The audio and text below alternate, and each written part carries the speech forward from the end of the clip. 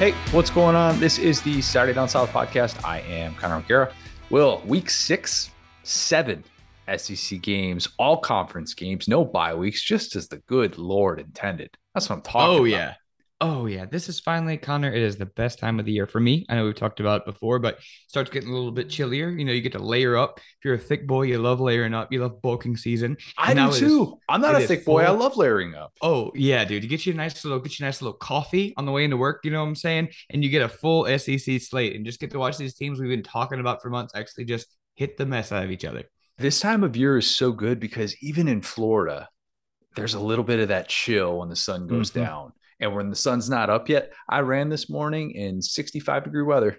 Oh, Well, that's the dream right I there. can't tell you the last time I ran in anything less than 80. I mean, it was just Mm-hmm. I was Lauren made the joke when I got back that I was probably just skipping the entire way. And I might have been. I kind of blacked out. It was that great. I love when the cool air is just here in Florida. It's such a gift. And that is why we love this time of year, because we got conference games, we got great weather. It is a great, great time of year. So glad that you have joined us. We've got a great show lined up. Harrison Mevis going to join us in a little bit, talk about his redemption against Georgia. And then we're going to do some bold and brash week 6 running back edition, and then lad of the week, of course. But first, every time of year is a great time of year for Texas Pete. That's what I always say. I was talking to, who was I talking to the other day? Oh, it was our friend Alyssa Lang.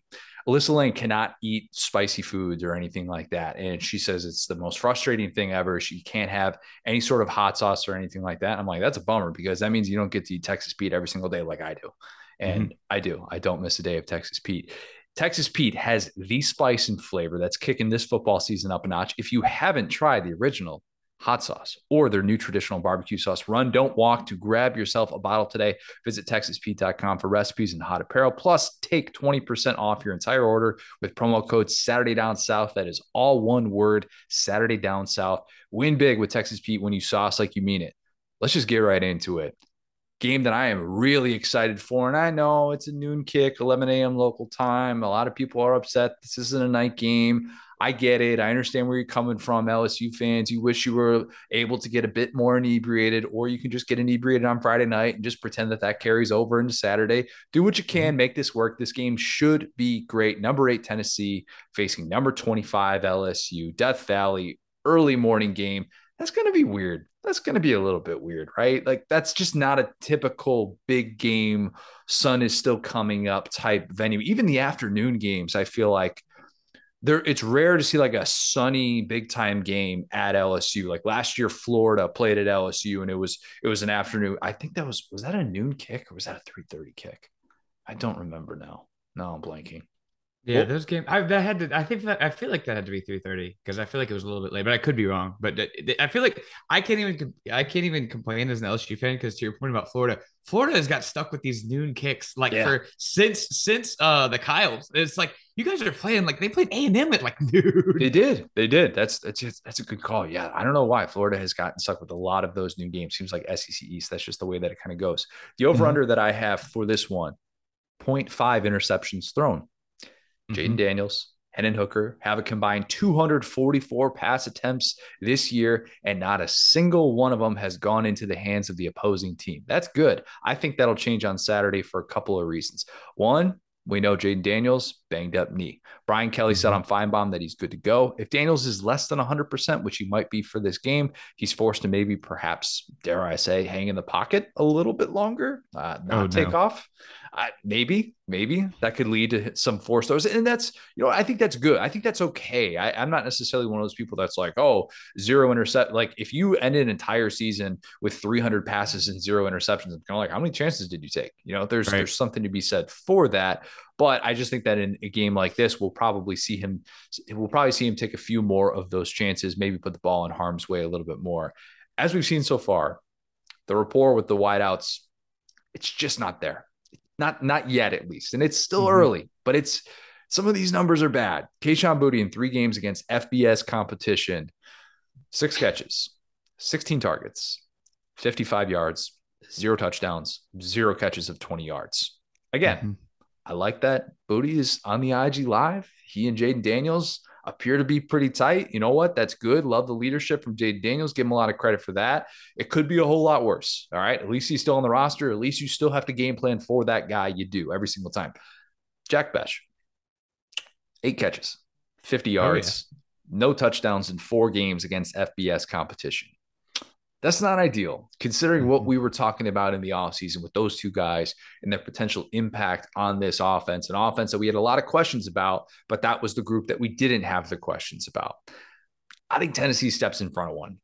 Perhaps it's like Jeremy Banks, who unofficially leads the country in passes that have gone through his fingertips. I think he had roughly 8 of those against Pitt. I think he gets in front of one in this game. Well, I will tell you though, Connor, did you hear about the players only meeting? I love a players only meeting. You know that.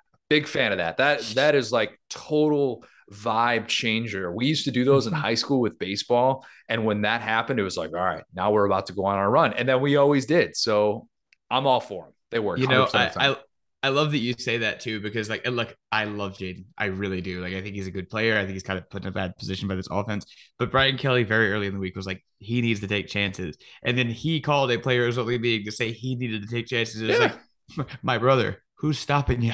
Well, you're the one taking the chances. Yeah, so that's fair. I understand he needs to get on the same page. You're totally right about that. But it's like on some level, you got to let these receivers win these 50-50 balls, because as a quarterback, it's a dream to have guys that can. So hopefully, to your point, as a stay in the pocket and players only meeting can't be overstated. So they're all kumbaya now down there, Connor. They are, and that's all you can ask for if you're an LSU fan going into this one. Jayden Daniels keeping his eyes up, perhaps being willing to hang in the pocket and take one of those shots, which he probably will take a few of those in this game. On the Tennessee side, Hendon Hooker is yet to throw a pick. Best quarterback rating in the SEC. Tennessee fans loved when I tweeted that out. I just thought it was every once in a while, I'll just tweet out like a very basic stat, and the interaction that it gets over something that I will have spent like an hour researching and digging up. I'm just like, of course. Why? It'll be a beehive, because I think it was about Levis on the tweet that you're talking about. They were like, see, like Kentucky fans were like, see, Levis is good. It's like, brother, this is a stat. There's no agenda here. Yeah. There's no agenda. I just every once in a while, I just throw out some stats and think it's kind of interesting, and where certain guys are, where certain guys aren't. That's all. I think that we've already seen Hendon Hooker this year go into a hostile atmosphere, ball out like he did against Pitt. So why then do I think that he gets picked off in this game and maybe has a couple of struggles? A couple of reasons. Cedric Tillman looks like he's a coin flip to play in this one because of the Tua tightrope procedure that he's still working his way back from. Tennessee needs him for this game more than they needed him for Florida, and here's why. On the road, against that LSU pass rush, not fun, not ideal. BJ Ojulari, he is a game wrecker. He forces quarterbacks to make quick decisions, or he's going to force them to trust the guy to make a play on a 50-50 ball. When Tennessee went on the road to Pitt, what did we see? How many targets did Tillman have in that game? Do you remember, Will? I feel like not enough, but how many? He had 18. Never targets. Mind. I was thinking, my bad. I was thinking of a different game. My bad.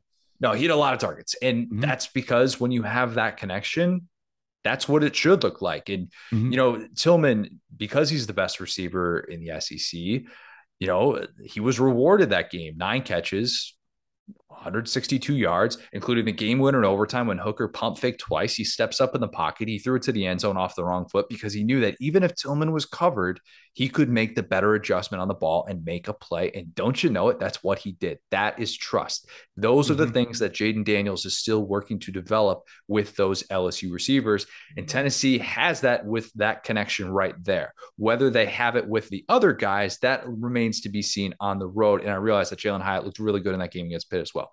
But Bru McCoy, I was thinking about Bru McCoy. I knew I didn't want to sound very wrong on this. I remember thinking every target Bru McCoy got more, but it was not Tillman. My bad.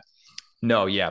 And they do look a little bit similar, kind of the way that they operate. Both big physical guys on the outside play similar positions. So I totally get why that mix-up would be there. I think, though, what we've seen so far, as encouraging as it's been to see Bru McCoy, Jalin Hyatt step up the way that they have, the Tillman Hooker connection is still one of the best in all of college football. And that's very, very unique. This LSU defense is all about turnovers. They've forced 12 of them, tops in the SEC. That's pretty good. It's kind of cliche to just say going into a game, oh, turnovers matter.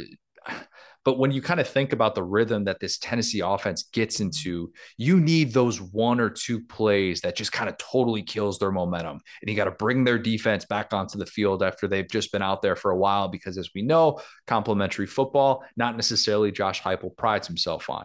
Right. I think the weird thing about this game is I think Tennessee's a better team.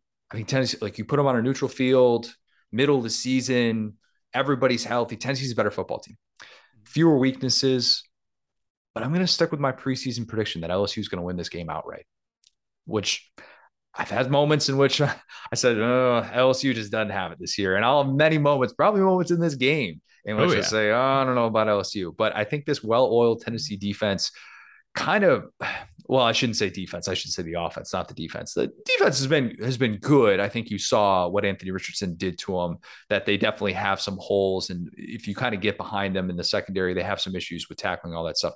But I think this Tennessee offense, it runs into the best pass rush that it's faced. It gets sped up a little bit too much. And an LSU team that's pissed off about the noon kick, that's what it all comes back to, right? That's the result that we'll play. I think that they win a back and forth game in which, once again, they find a way to put it together in the fourth quarter. Will, am I overlooking LSU's flaws in this one too much? Man, I actually think I'm going to say yes. So I'm fascinated by this Tennessee offense. We've talked about it before with Heupel. And I was talking to one of my Twitter friends, Max Toscano, who's LSU's Valley Shooks X's nose guy, just going back and forth, trying to figure out this Tennessee offense. And the thing that I kind of figured out is that Tennessee has this awesome offense that has, these numbers that you just can't look away from. Like just every phase of it's so good. But they're like, well, they're in these dogfights with these not very good teams at the end of these games. And has that happened? And to your point, it's about complementary football. Now, what were Pitt and Florida able to do successfully? Run the ball. And I think that LSU, because of Denbrock, because of all of these different things, they have not shown a commitment to just run the ball. Now, let me tell you one more thing. In the 2018 Fiesta Bowl, LSU played UCF, whose head coach was Josh Heupel. They won that game. That was Joe Burrow, obviously, with an 8-minute drive in the fourth quarter. Okay. LSU just pound the rock. That was, what's his name? Brissett. That was just there forever. And they're averaging 4 yards a carry. And it was just boom, boom, boom, boom. That's how you beat this team, is you keep their defense on the field. Now, what makes me skeptical about this specific LSU team more than almost any LSU team in history is they just will not stay on the field on offense. And I think that and we've joked about Josh Heupel, I think Josh Heupel is free of the slander of the scripted plays. Do you feel like he's kind of outgrown that now? So far, they have looked much better in the second quarter. I have not run the second quarter numbers just yet, but it definitely feels like it's been improvement. I mean, in their lone road game, they were better in the second quarter of that game after Pitt jumped out to the early lead and looked like they were going to be off and running. Yeah. So, and if you guys are new here, that was a joke we had through all last season, that for the first, scripted plays, it was, they would first quarter, you guys saw it against Georgia. You guys saw it, they would come out and be gangbusters and just be awesome for the first couple of drives. And they would start to make adjustments. They wouldn't make adjustments.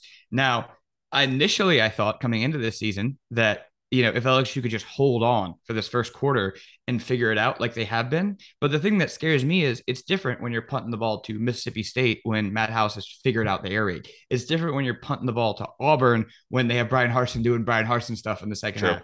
If you keep punting the ball to Josh Heupel, he's going to keep scoring. And that's what scares me about this LSU team, is that if they were a team like Kentucky or Georgia, maybe older Georgia, that could run the ball consistently, I'd be like, well, this is going to be easy. They're going to play smash mouth football. The defensive line, to your point, I think is the key in this game for LSU. And they have it, but it's not the passing game. It's the fact that, to your point, Jaden is hurt. So their leading rusher, it's like you're losing a running back if Jaden's hurt. You know what I'm saying? And we saw Emory look good. We saw, some good stuff in the last game, but if LSU surprises me and learns how to run the ball and control a clock, the thing is about this Tennessee offense, and why I'm fascinated about, Kentucky and Georgia, is that by the end of these games, that team is usually, it's like the defense is so gassed, it just doesn't matter, and that's what we saw against Pitt, against, Abanikanda, our boy. But I just don't think LSU can be that team. I think there will be a team, but I don't want to get my hopes up too much. It would be really interesting to see Jaden Daniels get the passing game going, because you talk about the get right game for Anthony Richardson throwing the football. Actually, like, I'll disagree. I didn't think Florida ran the ball that well against Tennessee. I thought it was all the passing game, and it was all getting outside of the pocket. And some of the stuff is off script, some of the stuff wasn't. Some of that's designed the way that Billy Napier drew that up. Mhm. So they showed that, all right, if a play breaks down, or if they kind of have to divert their eyes, and they got a quarterback that's out of the pocket and making the plays on the move, that they have a tough time defending that. Can Jaden Daniels kind of replicate some of those tendencies? Because there are plenty of guys in the SEC that can do that. And if you can't defend that, if you're Tennessee, then you're kind of playing with fire. And we Right. talked about that as a potential hiccup for this defense. But yeah, these new games, I don't know why. And it like They're maybe all weird. Every they're one of them's weird. weird, dude. They feel strange to me, and I do think that LSU, despite the fact that it comes into this one as like a slight, what is it, like a 3-point dog in this one, I Mhm. just find myself wondering, maybe this is kind of where Tennessee pumps the brakes, and against an SEC West team on the road with plenty of talent that can just kind of wake up at a moment's notice and start making plays. Maybe they struggle, and maybe they've kind of met their match in this one. But even if Tennessee loses this game, I'm not going to be out on Tennessee. Again, I had them going 9-3 in the preseason, with this game as being one of those losses. So if you're a Tennessee fan, I don't think this all of a sudden means that the hype and that we've been sipping too much orange Kool-Aid just if they're not able to come out with a victory in this one. Okay. SEC West matchup. We've got Arkansas, number 23, Mississippi State. Mississippi State's an 8-point favorite. The over-under I have 24 Rocket Sanders carries. He's averaging Oh 21. boy. Yeah, that's a lot. That's a whole lot. That's first in the SEC by 5 attempts, by the way. It's not even close. I mean, he's getting the rock, and he needs to. I mean, he is that good. I wonder how much Arkansas tries to lean on Rocket because of the questions surrounding the Arkansas quarterback situation. Doesn't sound great for KJ Jefferson's status. We're recording this at 4 o'clock on Wednesday afternoon, so we're still waiting to see. Doesn't sound like he's been much of a participant at all in practice. That's usually not a great sign. He was sidelined late against Alabama with the head injury. Sam Pittman didn't want to say that he was going through concussion protocol. Take that for what you will. We don't know if he's going to be active or not. So it's really difficult, and that's perhaps why the spread is where it's at. If he's not, Cade Fortin will presumably get the nod. He was the transfer from USF. He started his career off at UNC. Perhaps we get a Malik Hornsby package. Oh, Malik Please, Hornsby. yeah. Either way, yeah. He did the thing, Hornsby did, where he scrubbed Arkansas mentions from his Instagram, and then he tweeted out that he said he was that he never said he was leaving, and please stop with the false information, hashtag Woo Pig Sooie. It's the Luther Burden stuff all over again. We Thank talked you. about this last week. You did this, dog. Don't be shy. I just want to know. And look, Lauren works in PR, and we deal with. I'm always fascinated by this angle of like, how did you think people are going to react? And I went on my soapbox and talked about how much I hate it when people do this, and pro sports stars telling the youth of America that this is a totally normal thing to do in today's Mhm. NBA. Just why this is a normal thing now, and why people think that, oh yeah, we're not going to notice, or that's just no big deal. Like, get out of here with that crap. That to me, I might just be out on you if you do that. That just to me would just scream red flag, person who doesn't get it, person who probably needs to figure out like how his actions actually impact his surroundings. But again, these are college kids, and I understand they make mistakes. So I'm not saying that they're all of a sudden doomed for the rest of life, but didn't like seeing that. Did not like seeing Connor, that. can you do that for April Fools, please? Can you just scrub all the SDS out of your mentions and just don't say anything about it and be Right? like, just going through it right now? Yeah. And then just notes app it, and Yeah, then just just say, notes happening. I I'm just still want, committed to Saturday Down South. yeah, I'm still committed to Saturday Down South. I don't know why anybody's saying that I wouldn't want to work for them anymore. Like, give me a break. Yeah, no, Mhm. that's not happening. Hornsby, 5 scrimmage touches this year. Oof. Made the move from quarterback to receiver. He entered the transfer portal very briefly and then came back out of it. They had the discussion of, okay, this is what your role is going to be. He's got 26 offensive snaps. Did not have a snap last week, even though KJ was out. Whether or not Mhm. that led to his scrub on IG, I would say probably that had something to do with it, because why wouldn't it? I know that this isn't going to happen, but I would love to see Arkansas be the polar opposite of the Leach air raid in this one. And you know what I Mhm. mean. We need Mhm. some wild hog. We need it. Mhm. This is Oh gosh. I need begging. wild hog like I need air right now, Connor. If there is nothing that can turn this Arkansas season around, I mean, wild hog is it. That Oh yeah. they need that. Get Rocket and Hornsby involved. Get Dominique Johnson, AJ Green. Get those guys going in there. Have Rocket Sanders taking direct snaps. I don't care who takes the snaps, but you're not throwing the football in this game. You're Mhm. probably not, based on what we've seen from you so far, based on the fact that even if KJ is out there, and that dude is tough as hell, he is. But even if he's out there, you probably don't want him taking those shots against the Zach Garnett defense. They will get after you.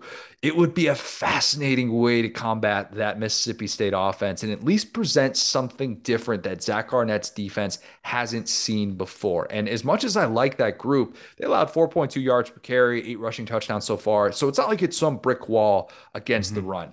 I don't think Kendall Briles does that. I'm worried about this Arkansas offense. I really am. Even if KJ Mhm. does play, I think there is a really small chance that a dude who's working through a head injury, especially with all that's been in the news about head injuries with Tua, Yeah. a guy who's had mild symptoms, Sam Pittman said, I don't think he's going to be asked to use his legs in the way that he normally would. I highly doubt that. And I've mentioned all of those things without talking about how a really bad Arkansas pass defense is going on the road to face a team who throws the ball 48 times a game. That doesn't seem good. I get it. They don't stretch the field in the same way that others do. They're not necessarily going to be trying to go over the top of you the same way that Bryce Young does. I get it.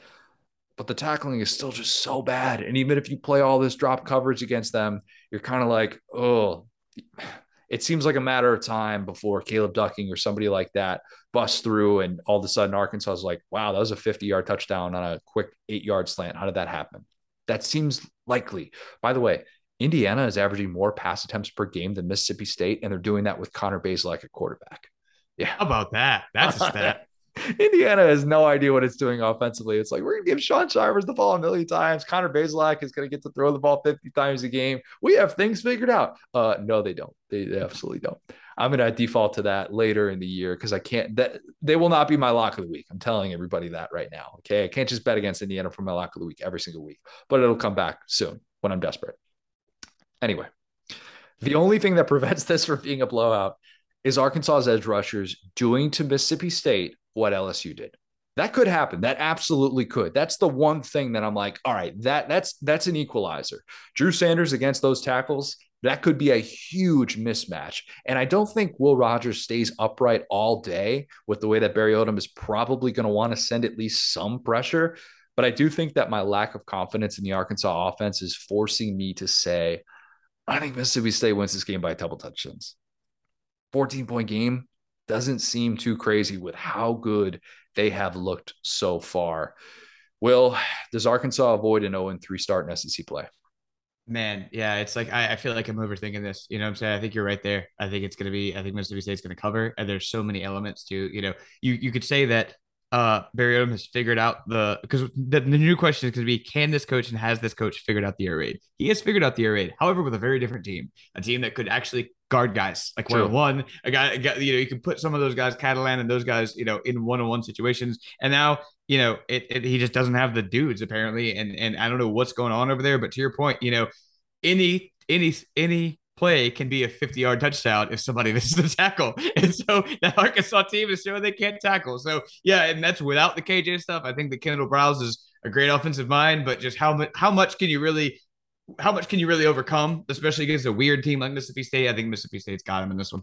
Leach Pittman has quietly been a really fun rivalry these first couple years. That's a sleeper game that to me is one of the things that makes the SEC so unique with its depth, and that you could just turn on a game like this and it's competitive, and more likely than not, one team is going to be in the top 25 or something like that. Maybe this game is competitive, and maybe that 8-point spread suggests that it'll stay within one score. But man, I just have too many concerns about the Arkansas offense right now, especially after what we just saw from them.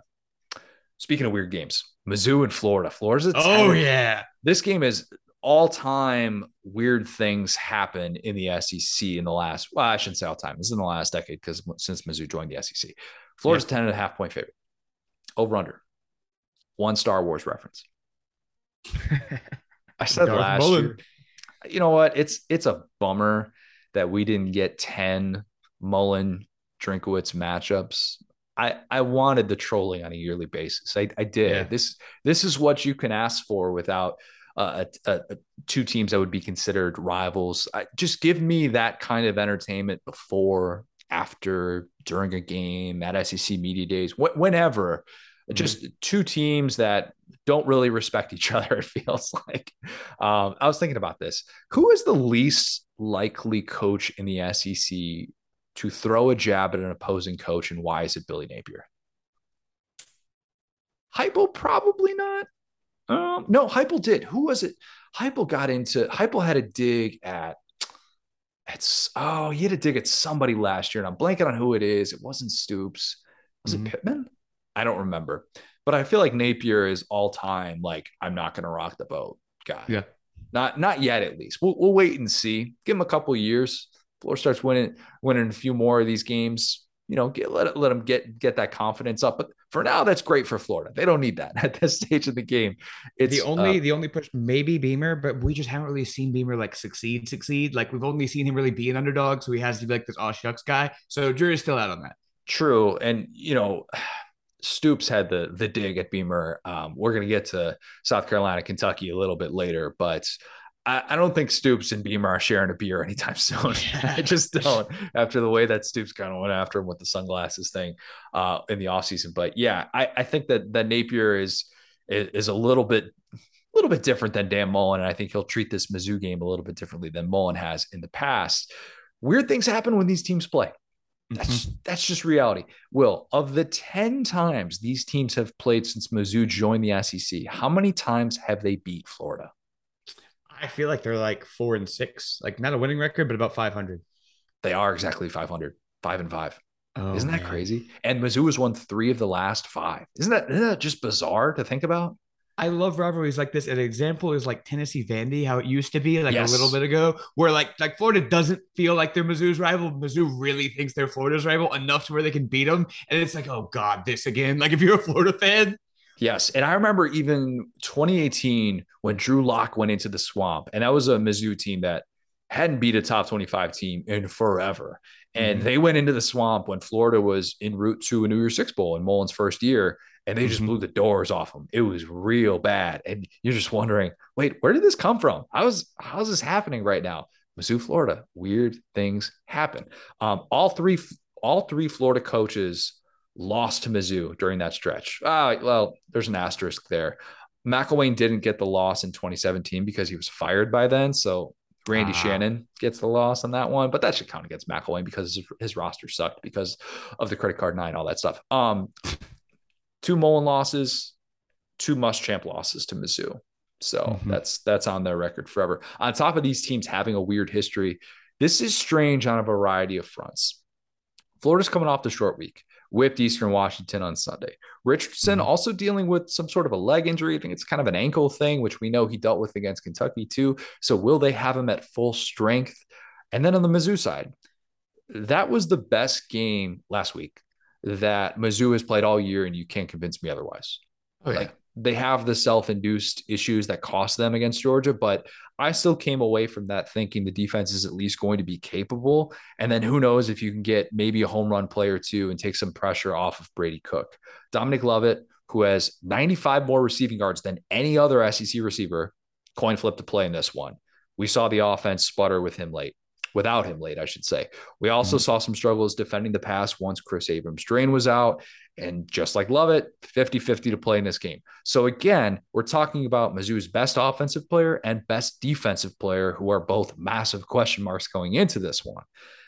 I realize I'm kind of presenting more questions than answers here. I'm doing what I always say not to do. Don't present a problem without providing a solution. I'm just presenting problems here. That's all I'm doing. I could truly see a wide range of outcomes because of all of those unknowns.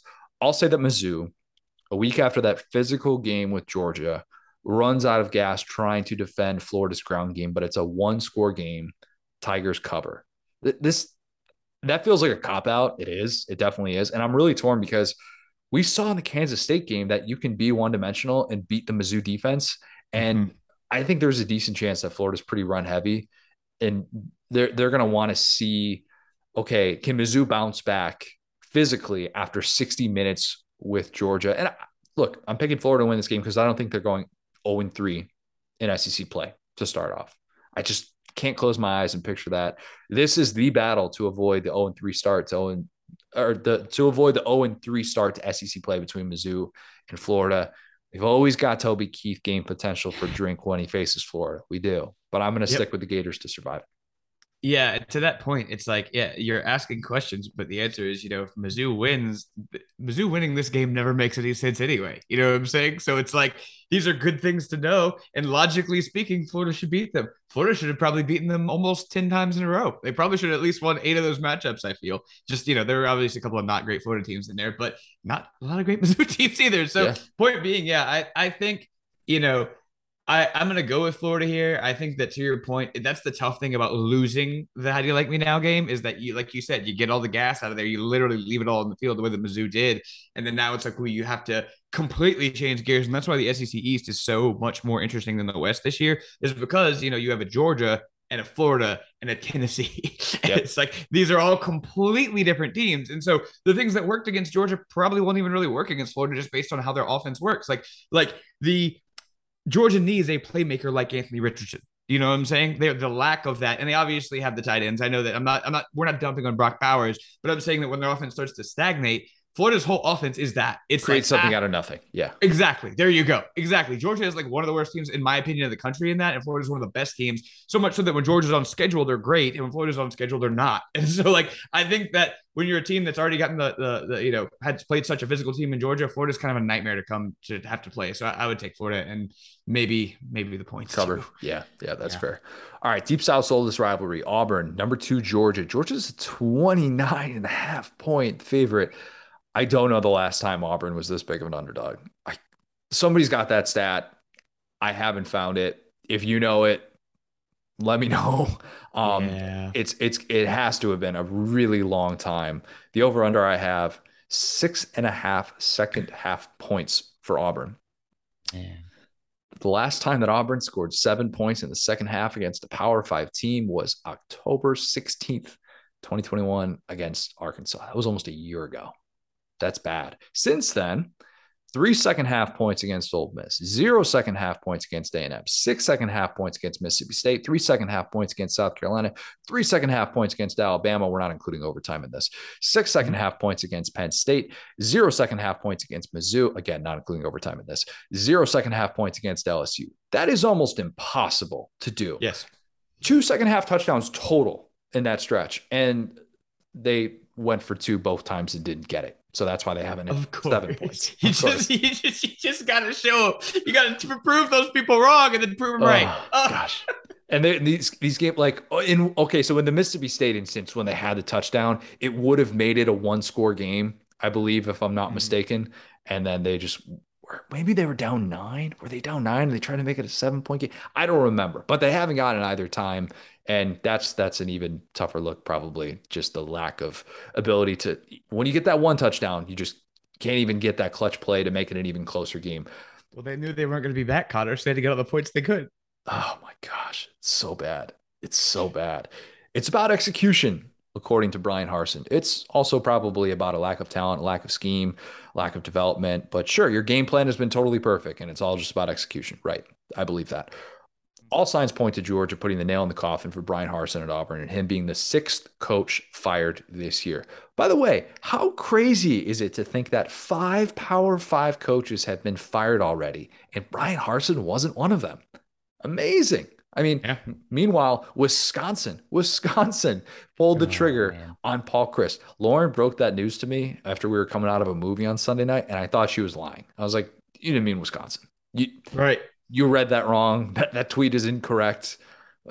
Lauren, big brain, never makes mistakes. I don't know why I didn't believe her in that moment. But yeah, I mean, that's crazy to think about. If Harsin gets fired after Saturday, that'll be the 12th FBS coach who has been fired pre-November in the last 2 seasons.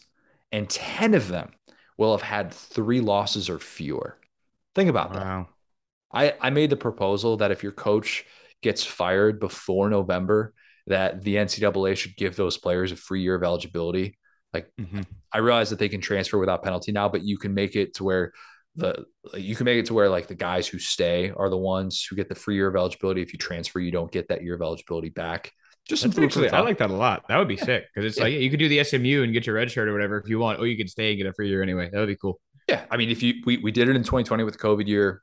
Mm-hmm. And it's not like we're talking about, it's not like we're going to be talking about 50% of college players, but think about all these guys who are basically being told after after 3 losses or less, when you could, by the way, you can still be 9-3, go to a New Year's Six bowl. And I'm not saying that these teams would, but how much that sucks to be sitting there in September and to have your coach fired and your entire season is just kind of lost. It's like, that's a bummer. I think those guys should get that year of eligibility back. But anyway, just some food Mm-hmm. for thought.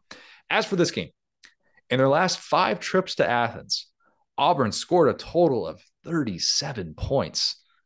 They're averaging 7.4 points per visit in the last 5 trips to Athens. Not good. Man. Haven't scored less than 6, haven't scored more than 10.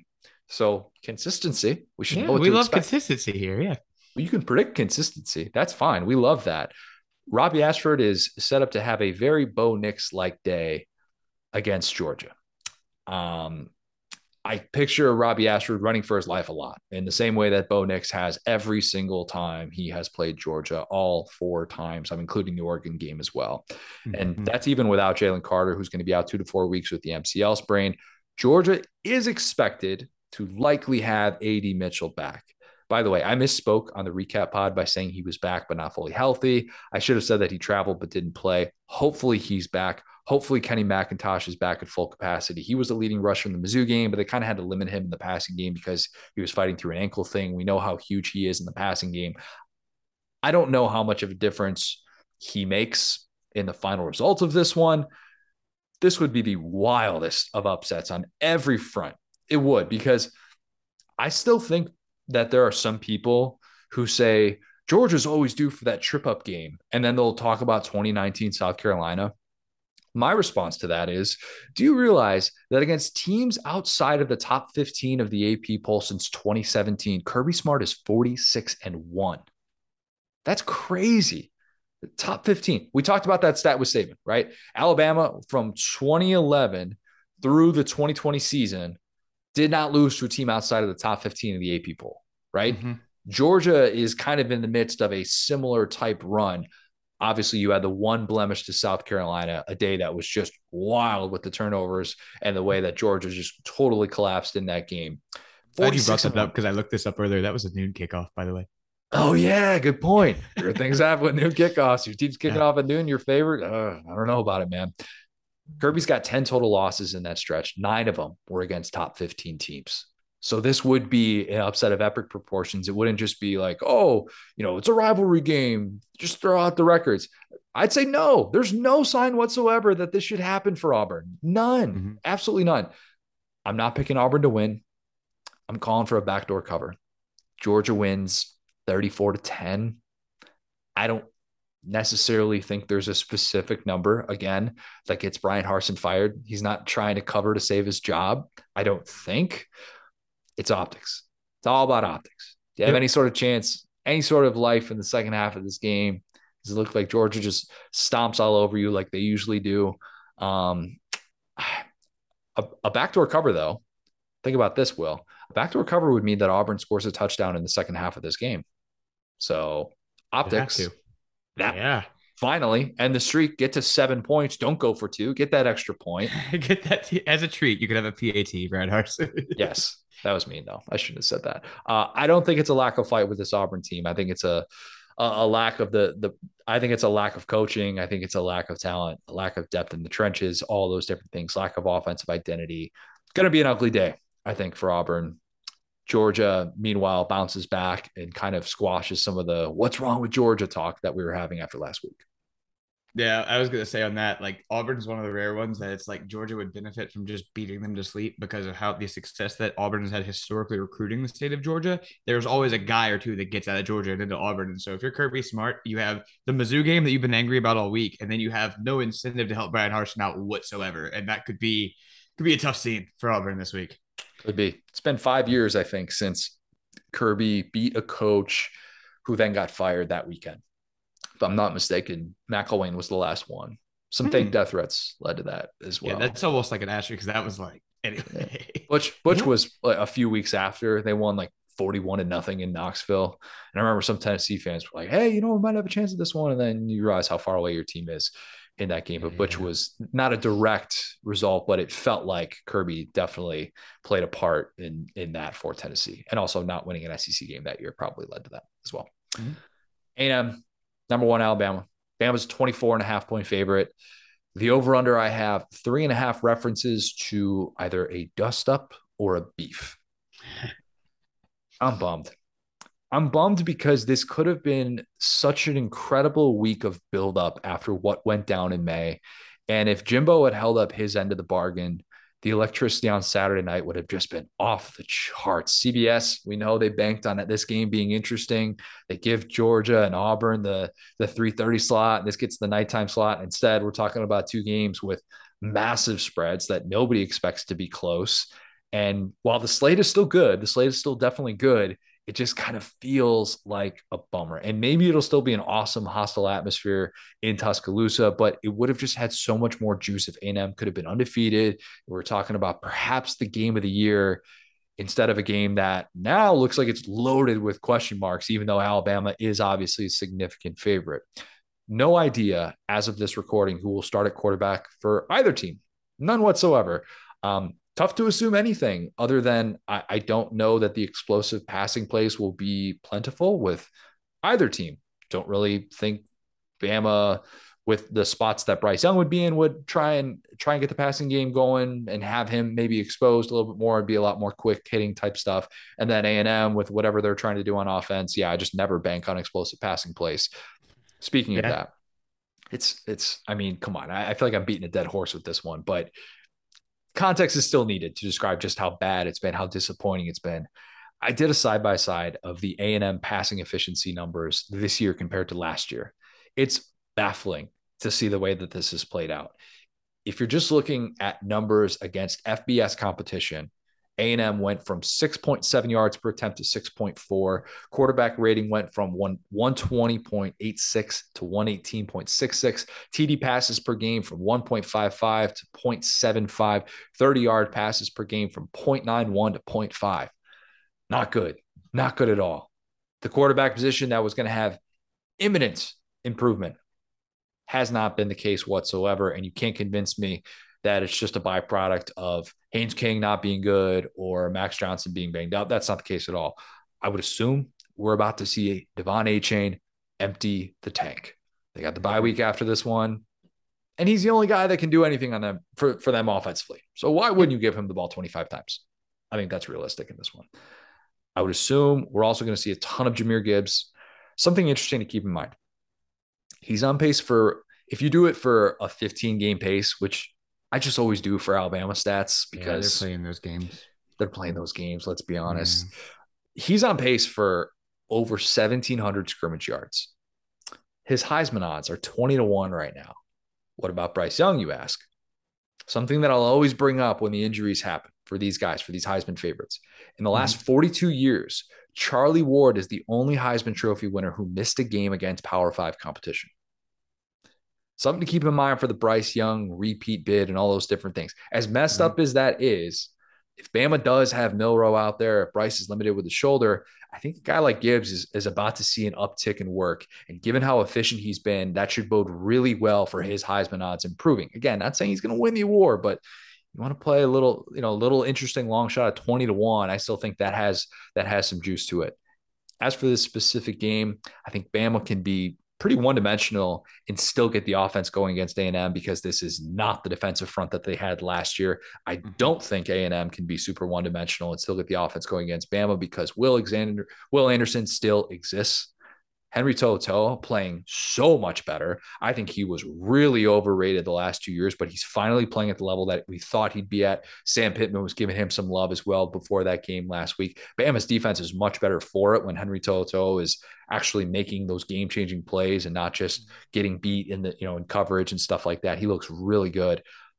I can't see A&M stringing scoring drives together in this one. I just can't. And I've probably not talked enough about the hell that Saban is going to want to unleash on Jimbo. And I'm going to regret it. I know I'm going to regret it. I'm saying this right now. I'm going to regret picking A&M to cover 24.5, but I'm going to do it.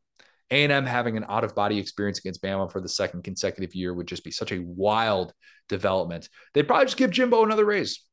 Why not? Win a game like this, get a raise. I don't care if we got 2 losses. Doesn't matter if we end up 8-4.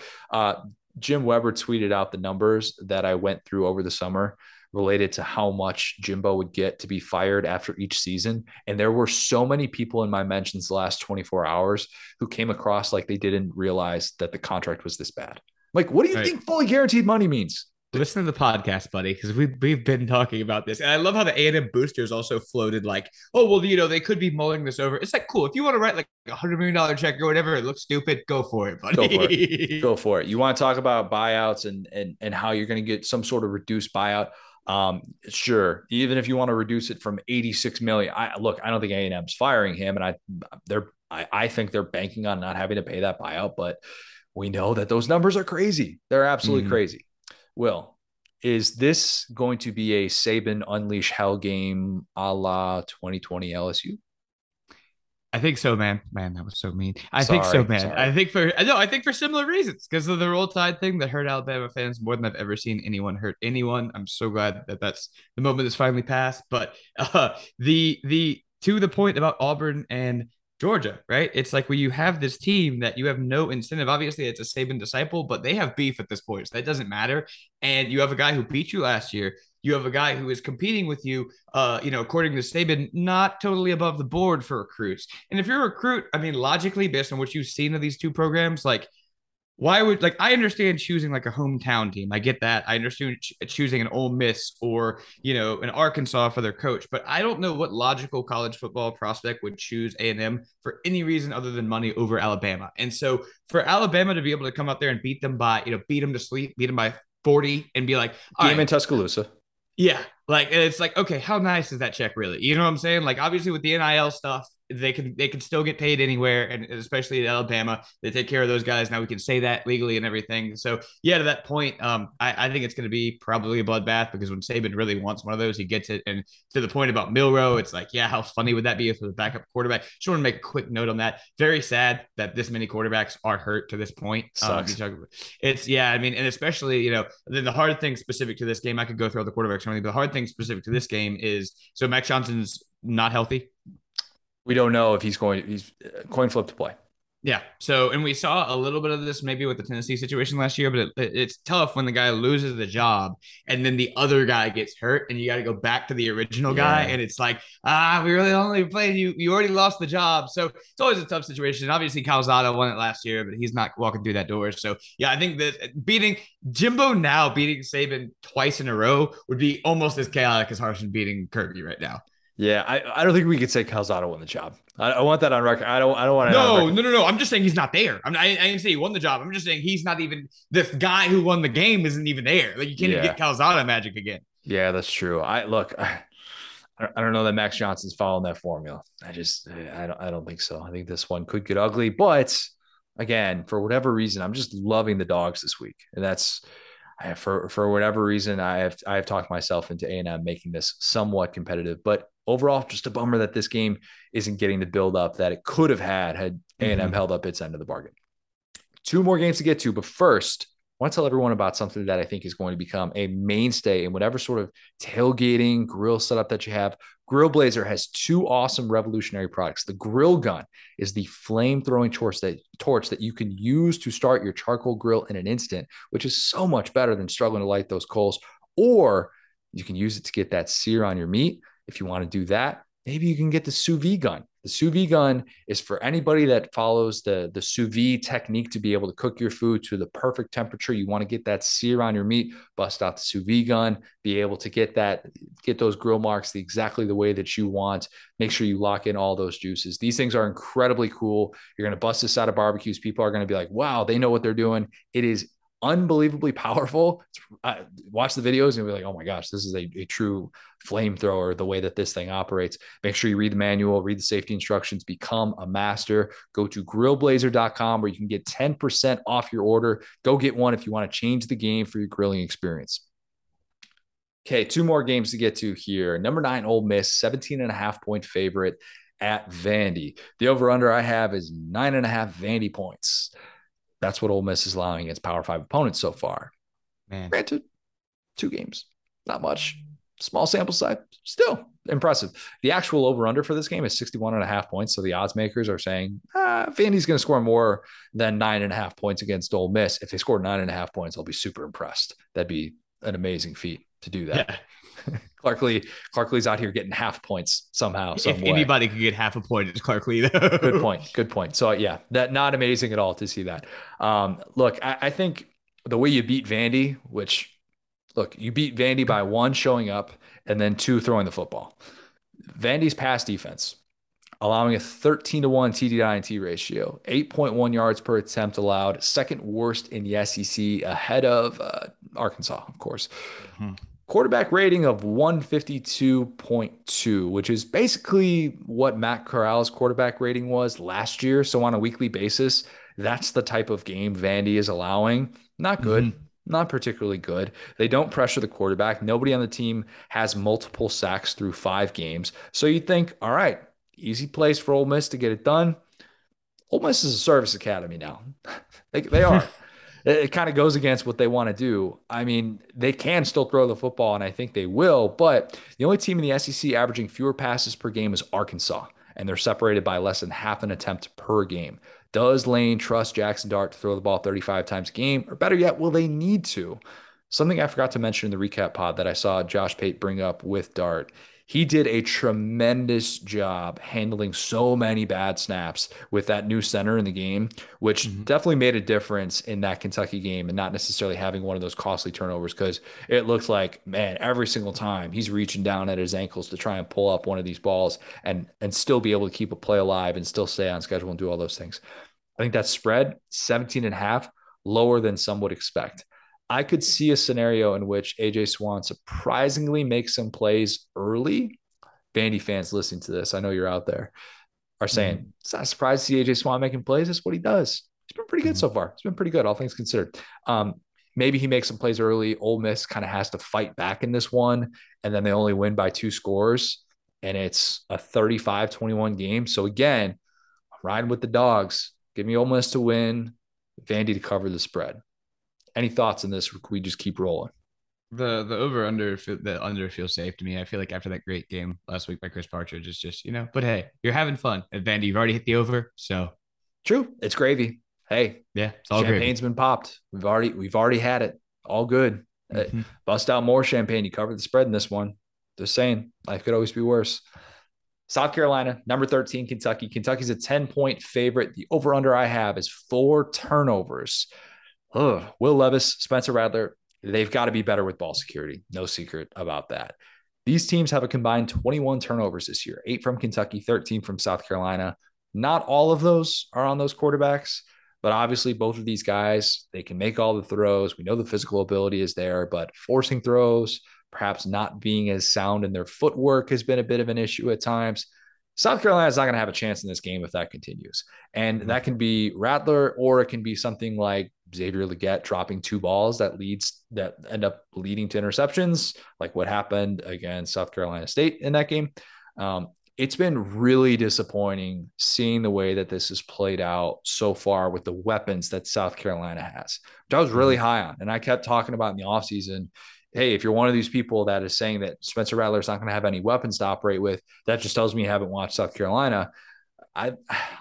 We have struggled to see it so far consistently from a lot of these guys we thought were going to be staples of the offense. I'm going to be honest, I forgot Josh Vann was on the roster. I think South Carolina has 2, because he has 3 catches for 13 yards. He had a 600-yard season last year, and he was someone who was 3rd among SEC returners in catches of 30 yards behind Cedric Tillman and Brock Bowers. And he doesn't have a catch of 10 yards this year. I mean, that's bad. He's played 124 snaps, and I mean, he's had more of an impact probably in special teams. He had a muff punt, but still, it just hasn't been there for him yet. They haven't been able to stretch the field. How much of that is the offensive line? How much of that is the play calling? It's just been ugly. I was texting with my guy, Brad Crawford, about this. 2 scrimmage touches for 2 yards all year for DK Joyner. That is a massive bummer. 49 offensive snaps, playing basically just on special teams now. Not really a whole lot else the way that they're using him. I hate that. This is a guy who could have gone elsewhere and played quarterback. Beamer said that after the Mayo Bowl. And it felt like he was going to have a bigger role in the offense, and that just hasn't been the case. And when they haven't got going, they haven't even decided to turn to him. The pop passes, the screens, that stuff, it just hasn't really been there. South Carolina fans are really fed up with Marcus Satterfield right now. And even coming off of the two kind of exhale games, you face Charlotte, you face South Carolina State, but I can't blame them for the frustration. And it feels like this game is really pivotal for him moving forward. It's hard to work around a bad offensive line, but this is just a very important game for what he's going to mean for this program. If Shane Beamer is going to have to make a move at season's end, going on the road, a little bit of extra rest for the Thursday game. I'm going to guess we see a healthy dose of Marshawn Lloyd in this one. He has looked awesome recently. I think Kentucky plays this one closer than it should. I do. I think it's a low-scoring game. I think both quarterbacks make some mistakes. More frustration on the Kentucky side from the lack of running lanes and how hard C-Rod has to work just to get 4 yards, or he meets a guy, smacks him at the 1 yard past the line of scrimmage, and they're like, oh, he still is able to get 3 additional yards because he's Chris Rodriguez. But you need more than that. You just need more than that if you're going to actually be able to establish the run consistently. 24-21, Kentucky win. And I guess 24 would be assuming that Mark Stoops hasn't personally kicked his kicker into next week. I don't think he has. Poor guy. Really rough. So this game is at Kentucky, right? Game is at Kentucky. Oh, if this game was at South Carolina, this would be something. I wish it were. But so Sicko's game of the week. Are we thinking Mizzou, Florida, or South Carolina, Kentucky? I think Mizzou, Florida has a little bit more potential for wonkiness. This one does as well because of the turnover factor and the way that that's played out. But we can say the nighttime Sickos game. This has potential for that. Yeah, definitely. I just, as much as we love Kentucky, and boy, do we love Kentucky, I just wish that Kentucky has one of those weird Kentucky games where they just can't figure it out and they're just in a dogfight with South Carolina. Like, for my own viewing pleasure, because the other way is that, South Carolina just can't stop the run or throw the football and it's a blowout. I would love for this to be a chaotic game, and it really could be. I think that those are the two ways it goes. It's a blowout or it's super chaotic, and I'm really rooting for that. Yeah, just hope this one is competitive, but a one-score game would be really interesting. And I don't know if Mark Stoops he's no longer facing the South Carolina is going to beat you every single year thing, wherein he just is able to win those games outright. But you can tell Mark Stoops, not the biggest fan of Shane Beamer. He's just not. And maybe he's got a little bit extra in the tank for this one. But I think this should be a good game in Lexington on Saturday nights. Lock of the week. Thank you, Utah. Always trust in Utah. Always trust in Utah. They blew the doors off Oregon State. Not that one time. I always trust in Utah when they're not playing an SEC team. How about that? There you go. They're going to end up going 10-2 with one of those losses being to Florida, and they're going to kick themselves forever. They're going to win the Pac-12, and they're going to be sitting there like, oh my gosh, I can't believe that we had that one mistake and that cost us a chance to go to the playoff and get just trounced by Ohio State or Alabama. Nonetheless, it's going to feel like this big what if. We're going back to playoff teams for lock of the week. Ohio State, 26.5 point favorite at Michigan State. Spartans are sorry this year. Oh, bad. Yeah. They are bad. 3 Power 5 games, 3 double-digit losses. Buckeyes beat them by 49 last year when they were actually good. So this spread, which I get it, Ohio State, they have some injury issues right now. They've got 14 guys out, including Jackson Smith and Jigba. They might be getting Trevion Henderson back, but either way, I don't know. Ohio State has owned Michigan State. I mean, they beat them by at least 20 points each of the last 5 years. I think that Ohio State's able to roll in this one pretty comfortably. So I will go with the Buckeyes to get me back to 500. Just trust the playoff teams. Trust the playoff teams. They can't not cover.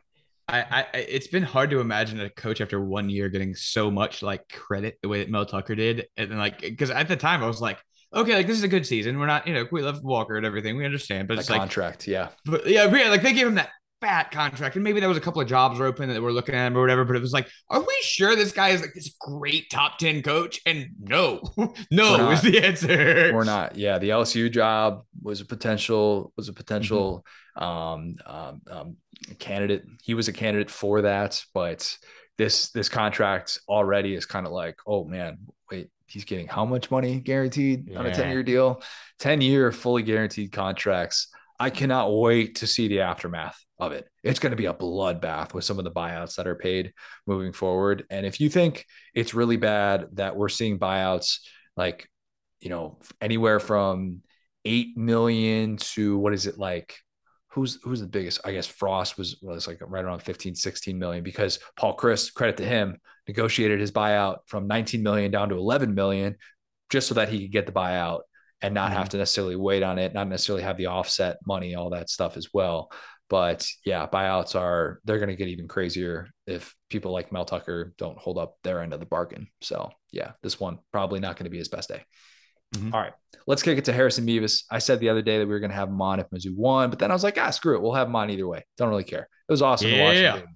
Yeah, he was fantastic. Love the redemption game that he was able to have. Look, he would have been the MVP of that game against Georgia had they won. You can't convince me otherwise. So awesome seeing him bounce back. Here is the thicker kicker. Now excited to be joined by a very special guest. It is the official kicker of the Saturday Down South podcast, the thicker kicker himself, Harrison Mevis. Harrison, I'd like to assume that when you walked into this interview, you had the same strut that we saw when you were bombing kicks against Georgia. Yeah, but no, that was a fun time. Shoot, that was really fun. Have you just been walking around campus like that? Because I mean, after the Saturday that you had, and we'll get to the Auburn stuff, but I got to imagine that there's a different sort of balance in your step after having a game like that. No, yeah, I mean, I'm as going into the week, I was pretty confident. After the bummed out Auburn game we had, but no, especially when number one Georgia comes into town, it was a fun game. So. Take me back to Saturday. In a lot of ways, it actually felt like it set up really well for you to kind of have this redemption game. You get a chance to face number one team in the country. So, the place, is going to be rocking. You're at home, different kind of atmosphere. And it works out that you get several opportunities early in the game. And instead of kind of overthinking it, which I'm not saying that's what you did, but instead of even having to go down that path, you get the adrenaline flowing, you get a chance to kind of get into a rhythm. What was that mindset like? You talk about having that confidence going into Saturday because it looked like you had all the confidence in the world and like the previous Saturday didn't even happen. Yeah. And that's really what the life of a kicker is. You really just got to be focused on the next kick. You got to have a short memory. I was really just focused on the next kick. You're only as good as the next kick is what my coach Link says to me all the time. And it honestly is pretty true. But yeah, just focused. I was very concentrated on the job and task at hand.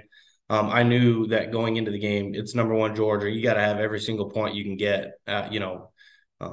against these guys. So. Yeah, you were the offense in that game. I mean, there was no denying. And, the offense has to get in position for me to attempt it. So it's partly on them, but the defense played amazing as well, too. So, yeah, when you hit from 56, we do the thing where when a kicker makes a really long kick, we say, oh, that would have been good from 66. I'm not asking you to say how good you would have been based on distance. I'm asking based on your vibe in that moment. How long did you feel like you would have been good from? Yeah, I mean, it's tough to really estimate. I'm comfortable from 16 in. I know I was smoking those balls pretty well. I wasn't even hitting them that hard, and that was really the mindset. I just be smooth as fast for me. And I was hitting pretty good though.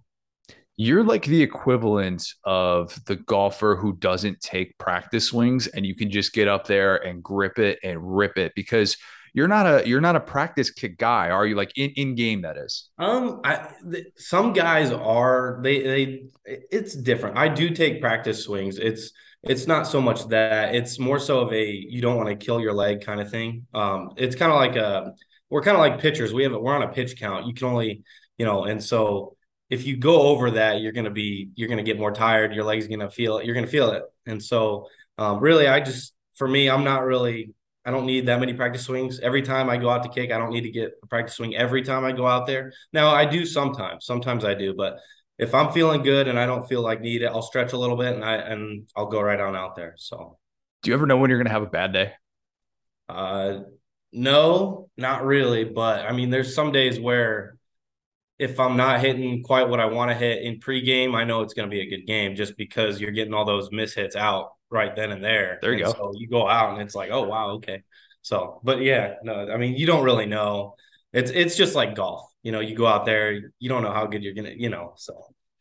But, be honest, how much motivation was there when you guys saw the Chase Daniel tweet and you're like, oh, it's on and popping. There were guys talking about that. Yeah, that was awesome. So After that game, I mean, you still got the big cat bump, given a couple grand to be able to go out and have a good time. I know you guys don't win that game, so it's a different kind of vibe, but what is the overall mood in the locker room on a game like that, which was just, I mean, not all losses are created equal, of course, and like we do the moral victory thing. I'm not saying that you guys had a moral victory, but what is the vibe like in that locker room afterwards when you know that it's right there? You guys are leading the entire time, and as a 4-touchdown underdog, you guys almost pulled off what would have been the story of the year so far in college football.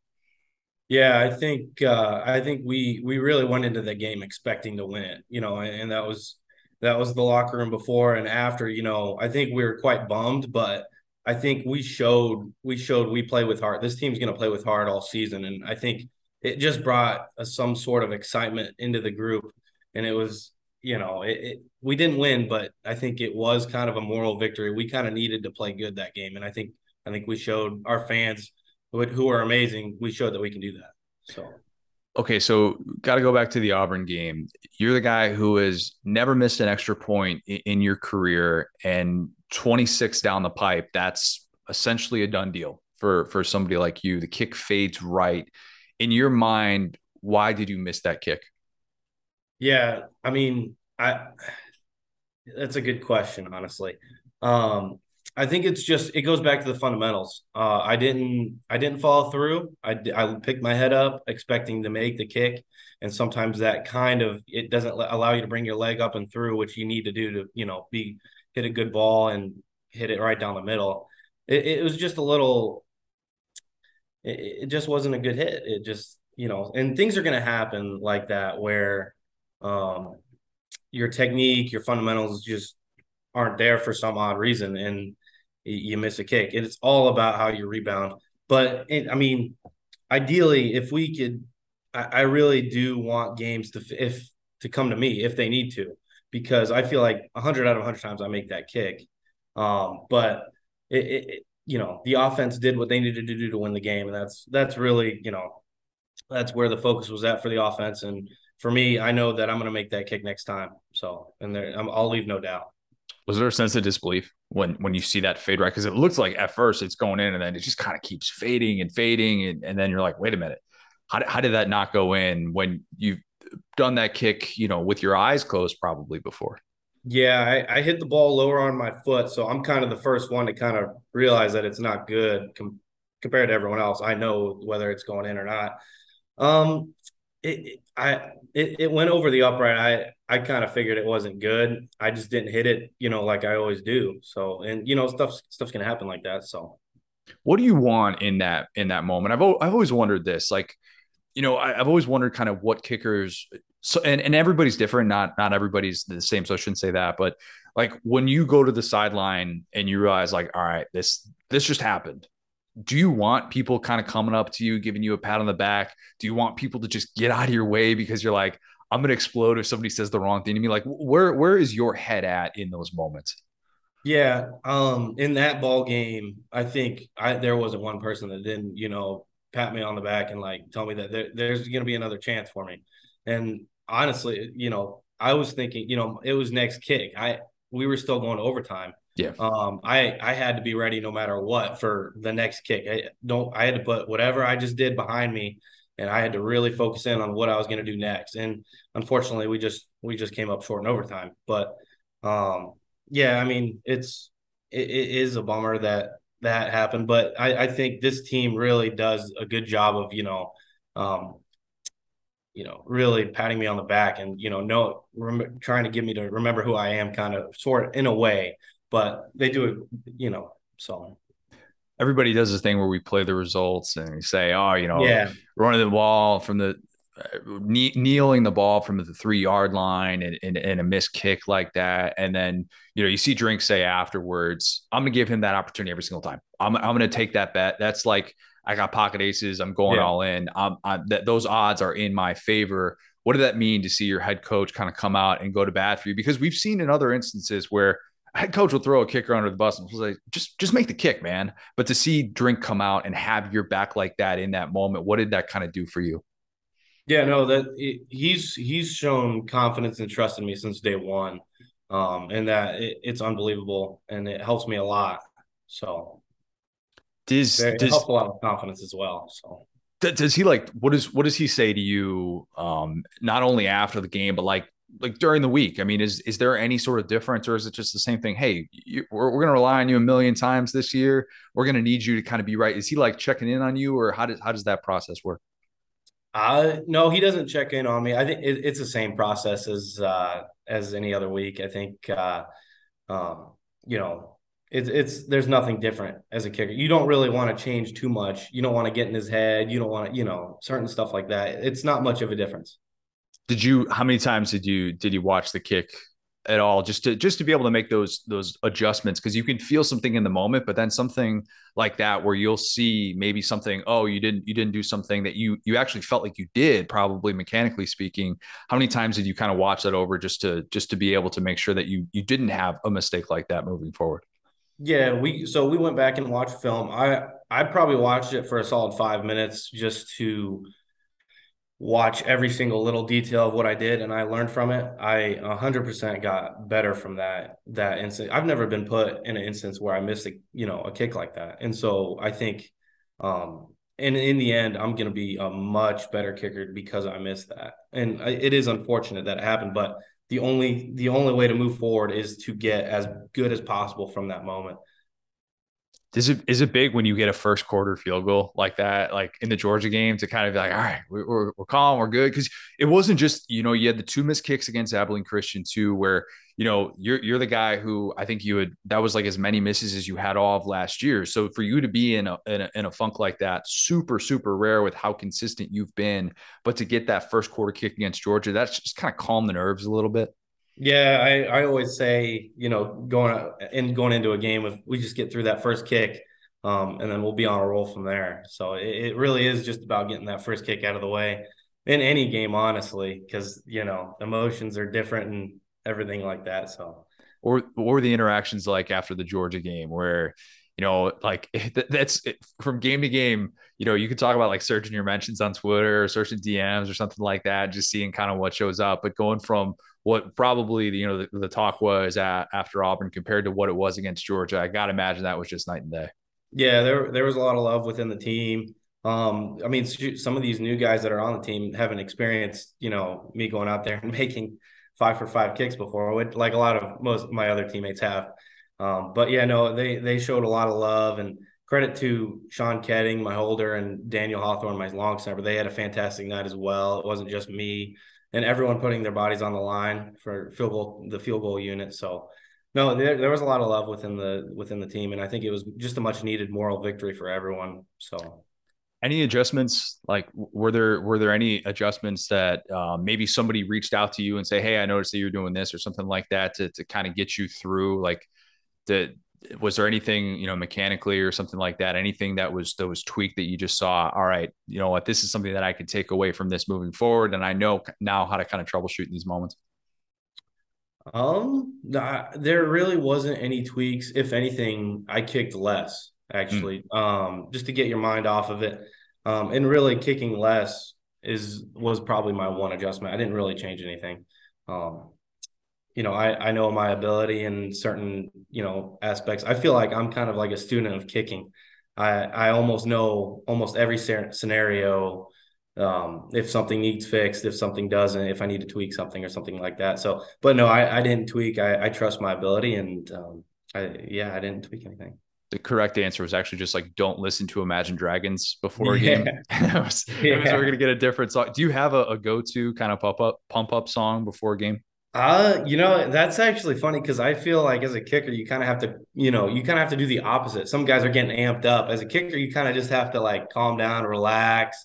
I listen to some country. I listen to, some pop. And some of what the guys put up in the locker room, but I mean, it's different. I try to kind of calm myself down and relax a little bit. So, Okay, let's talk country. Who are your go-tos right now?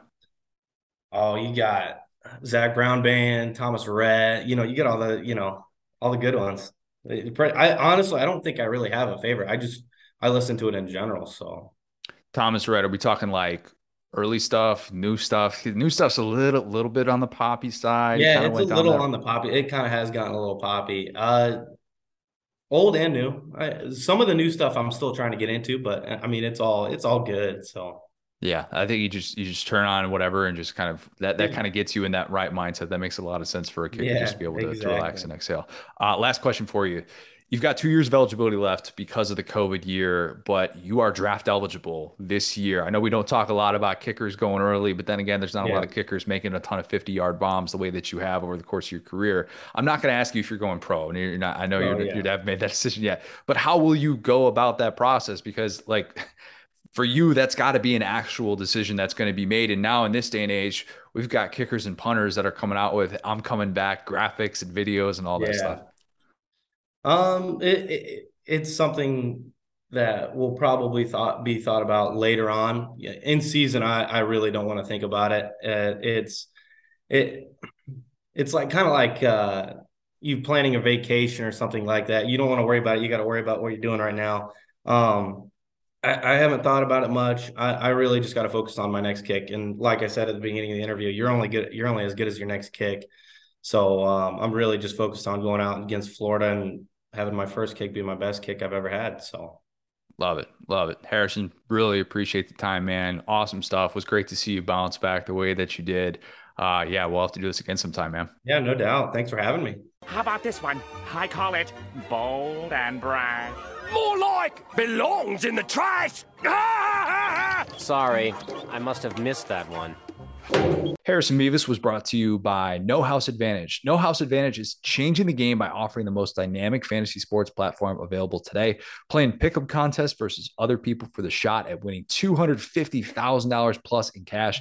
Download the app, choose a contest, select your player props, earn points for correct picks, and climb the leaderboard for your shot to win big money every day. You can also test your skills versus the house and win 20 times your entry if you hit all your picks.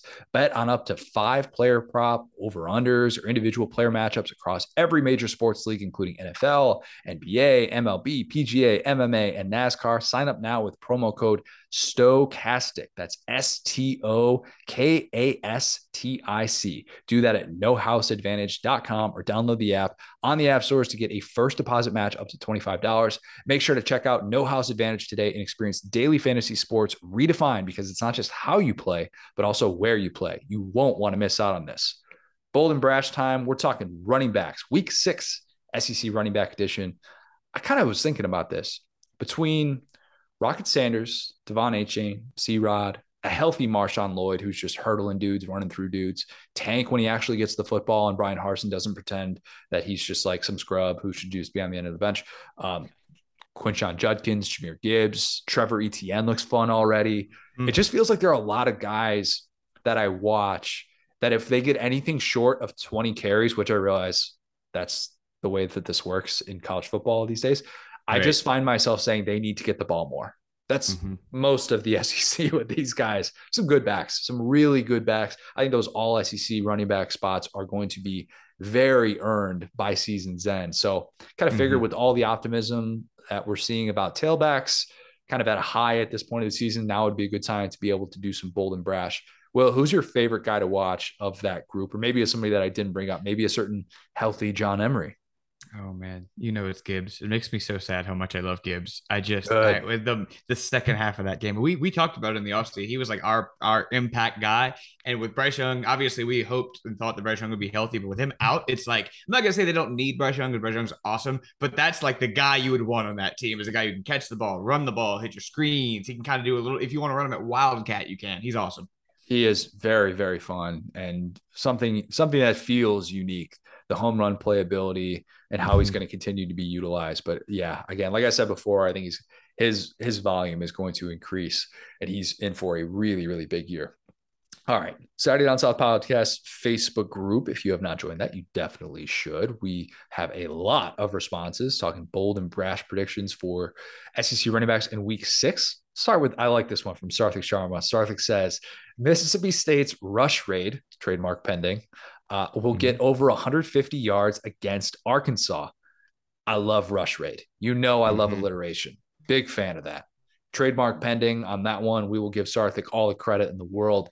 Mississippi State runs the ball. They're not afraid to run the ball with Dylan Johnson. They are more than willing to, in some of these tight spots, say a handoff. What is that?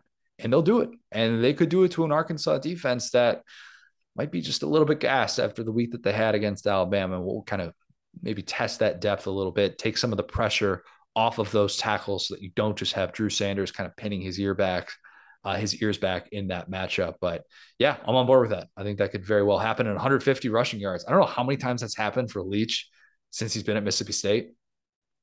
Can't imagine very much. That's bold. Yeah, especially against FBS. Yeah, it's wild to see Leach like innovate this late in his career. But against LSU, I saw it a ton. That they were, like you said, they were trusting those backs, and they were like on fourth down, running up the middle. It was like, okay, man, like sure. So I love to see that because when that offense gets predictable, it's bad. But you need an element of that to keep it honest and make it fun. You know. Need that, definitely. And I like I said, I think this is partially because Leach is realizing against these elite defenses, you need that to a certain extent. And you saw what happened against Bama last year. I'm not saying that all of a sudden running the ball 15 times against Bama is going to be the difference, but you got to at least give yourself a chance to be willing to make those tweaks. By the way, he was on one today on the SEC coaches teleconference. Our friend Alyssa Lang got him started about the marriage stuff, the marriage advice that she asked for after the game. And then Leach went on the SEC teleconference and spent like 5 of his 10 minutes just talking about weddings and talking about how people that are not involved in the wedding think that they're more important than they actually are. It was peak Leach, and he was basically asleep for the first 5 minutes until that subject came out. Shout out to Glenn Gilbo, who asked that question and kind of got Leach rolling. But yeah, he's got a lot of wedding takes, man. Whole lot of wedding takes.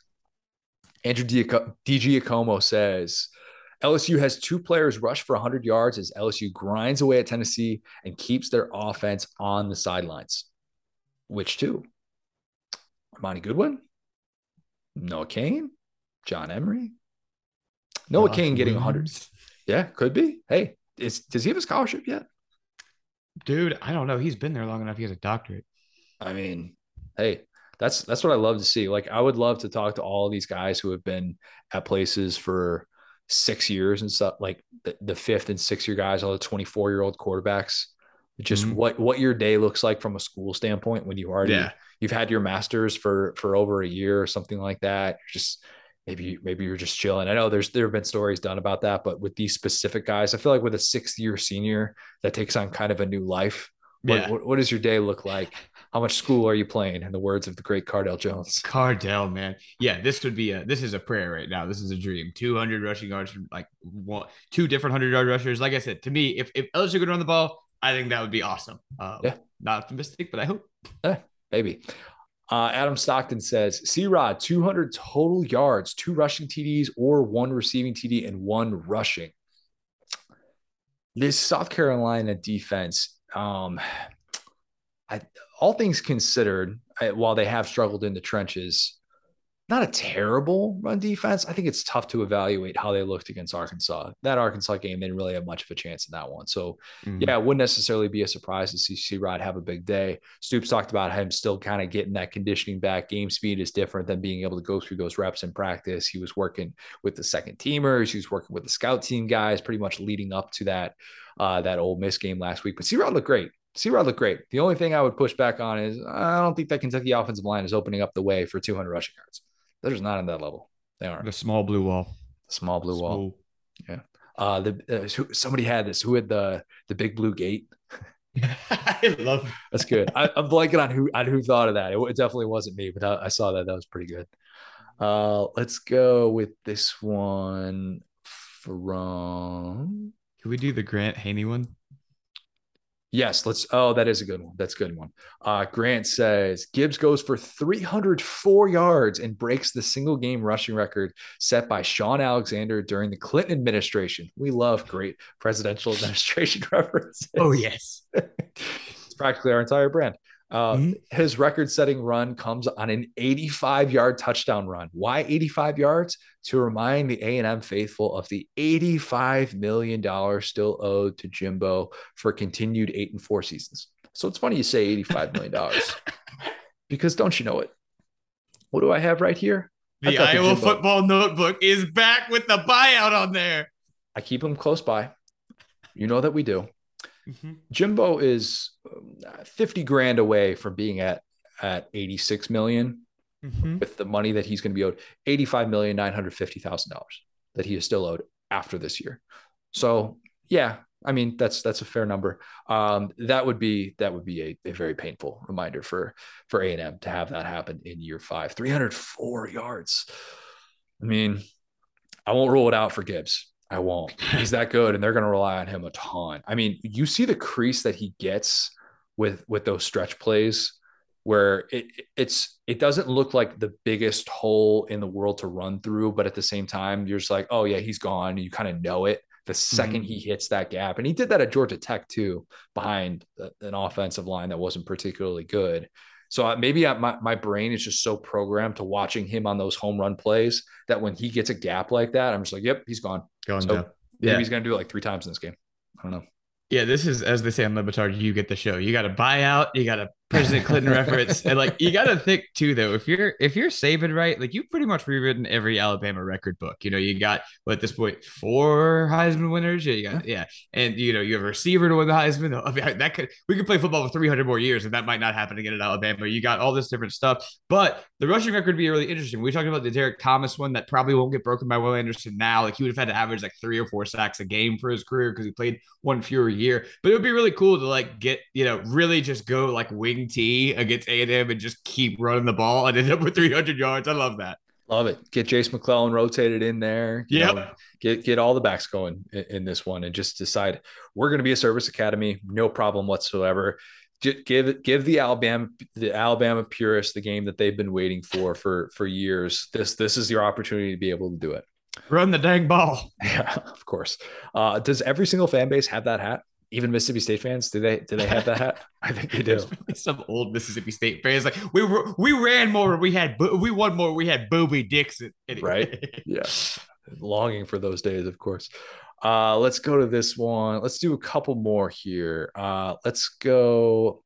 Alex Chance says Bama has 2 separate backs rush for over 150 yards each, leaning heavily on the run game without Bryce. 2 separate backs. I'm guessing that would be McClellan and Gibbs. More than still 300 yards. Still 300 yards.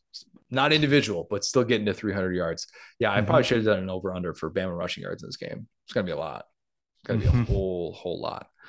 All right, let's end with this. I like this one. I realize this isn't running back, but that's okay. Kyle Warner says Hooker, even though he's not a running back, goes for 300 in the air and 100 on the ground, 4 touchdowns total in this one. If he does that, top 3 in the Heisman conversation. I think he's sitting at number 5 right now, something like that. Mm-hmm.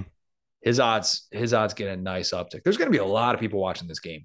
A lot of people. And that is the nice thing. As weird as those noon games are, that is the nice thing about a game like this is you get a unique spotlight. This has potential. I don't want to call my shot too much, but this has potential to be Arkansas Ole Miss of last year. I'm just saying, it definitely does. That was a noon game as well, and it sure was, Goddard. By the end of it, you're just like, I need this to last forever. This is incredible, and nothing is going to quite be able to top that. If this gets into a fun shootout back and forth, I mean, that would favor Tennessee. One would think in a game like this, they're more comfortable playing in a game like that. But if Hooker has a game like that, it'll be more than RG3 talking about him as a potential Heisman favorite. I can guarantee that. Yeah. To your point, we got 3 pretty good games at noon. I don't know why Auburn, Georgia's at 3:30, but whatever. Yeah. If you got 3 TVs, if you got like a phone, you're watching SEC football because a lot of really good ball should be played. We talked about the Sicko matchup. That's at noon too. But yeah, I mean, I think our boy Hen Dog's going to have a good day. I hate to say it, but I think it's going to happen. Let's end with some lad of the week. I've got one for our guy, Josh Pate. New contract. If you didn't see the video, you should follow Josh Pate on Twitter. If you don't follow at Late Kick Josh, he's got like 1 billion followers, so you don't need me saying that. But nonetheless, I really like Josh, and he got a new contract with CBS and 24/7 Sports. Josh is one of the people who I find myself rooting for, even though he's a competitor. I honestly do, and we need more people like Josh who cover the sport. I think 2020 and dealing with kind of the COVID conversation about people who cover the sport who hate football. I think some of that still exists. I wasn't one of the people saying that just because you report negative news means that you hate football. But at the same time, I do think that 2020 kind of forced a lot of people to look in the mirror and, to be honest, myself included to a certain extent, and be like, all right, how much do I really like the sport? You know, how, because this is such an interesting time in the sports history and the way that we discuss it, the way that we talk about it. Josh Payton, you never questioned that with him at all whatsoever. And, you know, love to see our guy getting rewarded like that because he works his tail off. And so now he's going to be able to afford all the protein shakes he could ever want. It's the dream, isn't it? That organic protein, that vegan protein. Anyway, so I have a joint lad of the week. I teased this a little bit earlier in the last show, but it's our boy Mevis, who we just had on, and Chris Partridge. I think that both of them had similar stories this week. Obviously, it was a loss for Mevis. We talked about it. The result does not matter. He is a kicker. He scored. He was the highest scoring player in that game. He did every little thing he could. But you know, I just like to tell a little story with these. So you had two guys that were kind of doubted early, right? You had Mevis. We joked about it with he doesn't take practice kicks, missing the kick before that ultimately could have lost Mizzou the game, did lose Mizzou the game. And then, you know, Partridge, same deal. Like we said, they lost DJ Durkin. How's the defense going to be? And then you watch on Saturday and you got two guys who are unabashedly themselves. You know, Mevis is not out there practicing 100 kicks for the cameras. He is doing what got him there. Partridge, same deal. He's not out there in a blazer. He's not out there in a suit. He's out there belly out, jiggling around just like me. He just like me for real. He's out there jumping around, having the best time, showing that unabashed joy. We love a little bit of thick boy joy on this podcast, Connor. So that was the theme of the weekend last weekend. Be yourself, live in your power, and don't let people fat shame you or doubt you, bro, because you got it.